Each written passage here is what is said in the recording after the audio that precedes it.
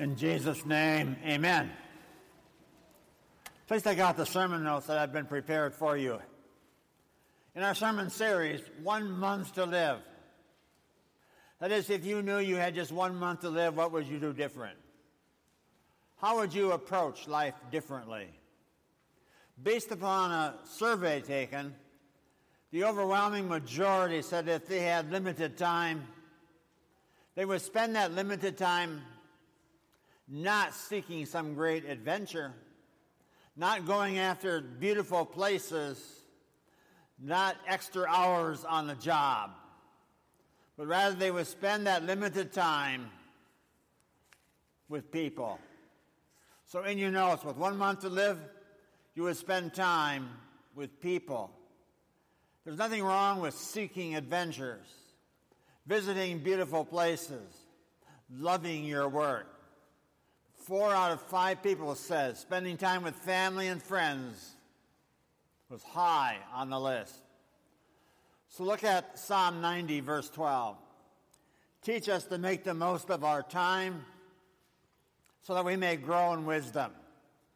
So we're saying, God, teach us to make the most of our time so that we can have the wisdom to pursue what matters most. So in your notes, I have included a review of last week's sermon, 1 month to live. So number 1 in your notes, decide, first of all, to live like you're dying. If you were to live like you were dying, you would immediately identify what matters most in your life. Then number 2, you determine to live with passion. Passion is the reason you get up in the morning. Passion recognizes life is short, embraces the bigger picture with God's purpose. So number 1, decide to live like you're dying. Number 2, determine to live with passion. Number 3, in your notes, define my 1 month to live values. Defining your values as a step to help you move the ball down the field and not just spinning the wheels with no progress. When you make a list of your 1 month to live values, then you become motivated. When you decide to live like you're dying and determined to live with passion and define your values, and number 4 in your notes, you depend on God's power. You move from your own willpower now to depending on God's power. See, New Year resolutions, they fade quickly. But Jesus present in your heart and life gives you the power. Power to heal those relationships. Power to intervene in tragedies. Power to help you focus on what matters most. So to summarize, week 1 in your notes, determine what matters most. Now, how many of you completed your homework from last week and defined your 1 month to live values? Or let me rephrase that a little bit. How many of you thought it was a good idea last week, but you just haven't gotten around to it yet? Raise your hand. This week, week 2. Our goal is in your notes to deepen relationships that matter most. Number 1, week, determine what matters most. Week 2, deepen those relationships that matter most. So I want to lay a biblical foundation and seek some essential ingredients that you will need to deepen relationships. So look at John 8, verse 3. As Jesus was speaking, the teachers of religious law and the Pharisees brought a woman who had been caught in the act of adultery. They put her in front of the crowd. The context here is that Jesus is teaching. Everywhere Jesus taught, there would be a great crowd. So it's important that you know that the teachers of the law and the Pharisees, in your notes, they were the spiritual police of that day. Their job was to enforce the religious laws. But in this situation, their job was not so much to enforce the law. Their job assignment in your notes here was to trap Jesus. And it's kind of interesting. It's only the woman that was brought to Jesus, not the guy. Where is he? Did he slip out the back door when he heard the accuser's camels coming up? Just where is he? What you will see is that it really doesn't matter, because it wasn't about him and it wasn't even about her. What you will see is that it's really about what? Getting Jesus. Their assignment was to trap Jesus. So then look at John 8, verses 4 to 6. Teacher, they said to Jesus, this woman was caught in the act of adultery. The law of Moses says to stone her. And what do you say? Now they were trying to trap Jesus into saying something they could use against him. But Jesus stooped down and he wrote in the dust with his finger. The trap is that the Pharisees were trying to force Jesus into one of two answers, so that either way he answers, they think they're going to get him. The two choices are, if Jesus says that she should not be stoned to death, what he's doing is he would be number one in your notes, going against the law of Moses. Anyone listening to Jesus would say that Jesus is not from God because he's going against the teachings of Moses. So they thought Jesus loses. But if Jesus says yes to the stoning of her, he would then be going against number two in your notes, the law of Rome. Rome, see, forbids the Jews from carrying out stonings under their Roman jurisdiction. Plus that Jesus' credibility as being a person with compassion and forgiveness would go by the way. So these accusers are now filled with great pride, thinking they had Jesus cornered. The crowd must be getting intense. Verse 6 says, Jesus stooped down. He wrote in the dust with his finger. Jesus breaks the momentum. You can almost see Jesus writing in the dust with his finger. In fact, the Bible does not say what he wrote. We have no idea what Jesus was writing. He might have been writing out the Ten Commandments, since they were originally written by the finger of God. Or he might have been writing the names of the people in the crowd who had committed the sin of adultery. We just do not know. Or he might have just written down, the Pharisees are dumb. We don't know. But we are given a third choice, a difference, the two from the Pharisees. Look at John 8, verses 7 and 8. They kept demanding an answer. So he stood up again and said, all right, let the one who has never sinned throw the first stone. Then he stooped down again and he wrote in the dust. Surprise! The Pharisees did not think of that angle. It was a brilliant response, yet it upheld the morality of the law of Moses. I really do not know why he stooped down again. Maybe Jesus just forgot to sign his name. Maybe he just was thinking about the whole situation, how this woman could have a future with his grace and forgiveness. If only this woman would live her life the right way and fill it with love and joy. So looking at the results, John 8, verse 9. When the accusers heard this, they slipped away one by one, beginning with the oldest until only Jesus was left in the middle of the crowd with the woman. As these accusers are walking away, what were they admitting? Walking away was admitting in your notes that they had their sin. That's what their body language was saying as they walked away. They were admitting their own sin. They were guilty. They were wondering also what to do with those rocks they had in their hands. Now the woman alone is with Jesus. Looking at John 8, verses 10 and 11. Then Jesus stood up.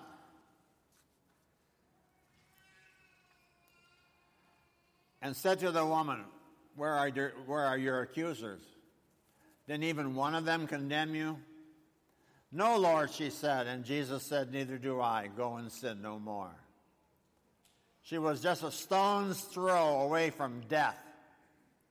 Now she hears Jesus' tender voice. The person without sin, the one person who could have definitely picked up a stone, He did not himself ever sin, but he did not even pick up one. This is what I want you to learn about this today. In your notes, in that moment, Jesus forgives for her past. Jesus gives forgiveness for her past sin. I'm not going to condemn you, Jesus said to the woman. And secondly, in your notes, Jesus chooses to focus on her future. He says to her, go and live a different life. Go and make adjustments. Go and get your act together. I believe in you. I believe you can make a difference. See, this story is a beautiful one because it's your story and it's my story as well. The Word of God in this story is alive and active. It's relevant. If you and I are going to have deeper relationships in our families, in our places of work, in our church, have relationships that matter most, then we instead, by picking up rocks to throw, we must pick up forgiveness and a belief that we can get our act together with God's help. So in your notes, instead of picking up rocks to deepen relationships, we need to pick up forgiveness and pick up belief. A deep relationship needs forgiveness and it needs belief. So looking at the summary of the people involved in this story, number one in your notes, guilty. That's the woman. She is, and she confesses, I'm wrong. Number two is the guilt without accountability, and that's the guy who got away. And number three, the judgmental pile-on, which is all the people with rocks in their hands saying, I can't believe that she did that. These are all the same dynamics that come into play today. You take any conflict, there's somebody there with stones. Rarely is there a totally innocent party. The point is that there was nobody but Jesus who was truly innocent. Everybody walked away because they were guilty. In fact, everybody is flawed, downright creepy. Look at step two, or two steps to deepen relationships with people. Number one, I must first of all in your notes make a list of my faults. I must admit my own faults. This is an important factor in building healthy relationships. If you do not admit your own faults, here's what you will be doing in life. You're going around picking on other people. You go around criticizing and nagging and critiquing and accusing and piling on. But when you first of all admit your own faults, you're aware of your own sin, you tend to lower the bar. You be more compassionate and forgiving to other people. Look what Jesus says in Matthew 7. Why worry about the speck in your friend's eye when you have a log in your own? How can you think of saying to your friend, let me help you get rid of that speck in your eye, when you can't see past the log in your own eye? See, as you experience God's forgiveness in your life, then you are empowered to share that grace and that forgiveness with others. In your notes, awareness of your own sin helps you to be more forgiving to others. And that's where healthy relationships begin. So you make a list of your own faults. You admit your own faults. The forgiveness of sins is freely given and received in a deepening relationship with Jesus. Then number two, the second step in deepening relationships. In your notes, I must make a list of significant people. This is not just talking about your Christmas list, though. You're not talking about every name that you have on your Outlook contacts. I'm talking about the smaller list. Who are the significant people in your life? Who are the people, if you had 1 month to live, you'd want to spend time with those people? That's the list I'm talking about now. See, at your funeral, who do you want to be sitting in the front row? That's the list I'm talking about. I want to challenge you to let those people know that they are significant to you. Look at 1 John 3:18. He writes, Dear children, let's not merely say that we love each other, Let us show the truth by our actions.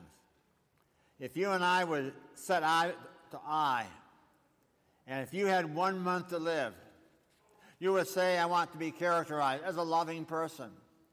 Now, that does not mean that you go around saying to everybody, I love you, I love you. Because talk is cheap.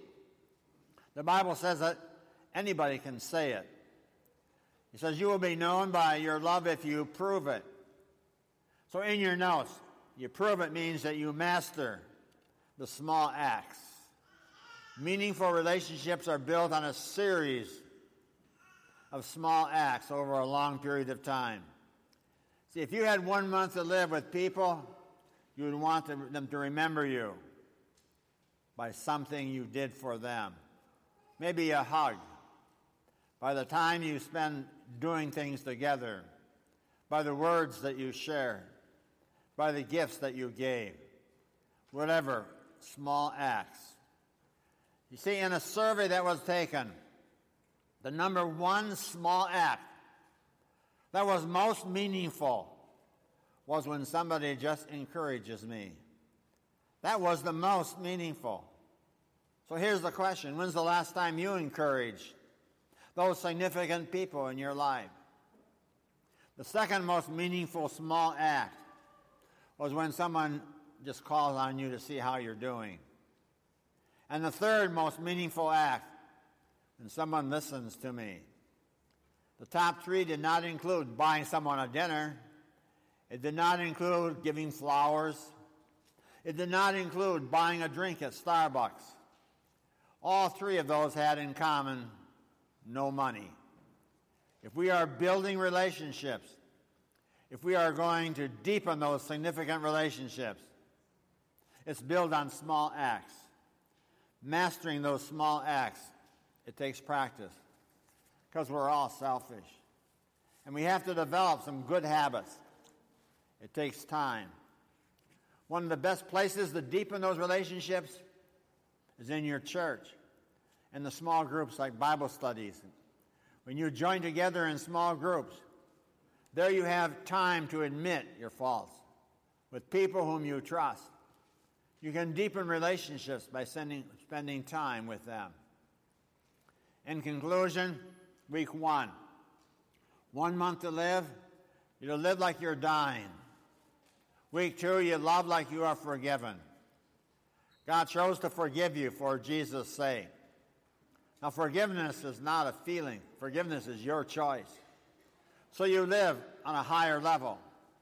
Number 1, you live like you're dying. Number 2, live like you are forgiven. Look at Colossians 3, verse 13. Please read it with me together out loud.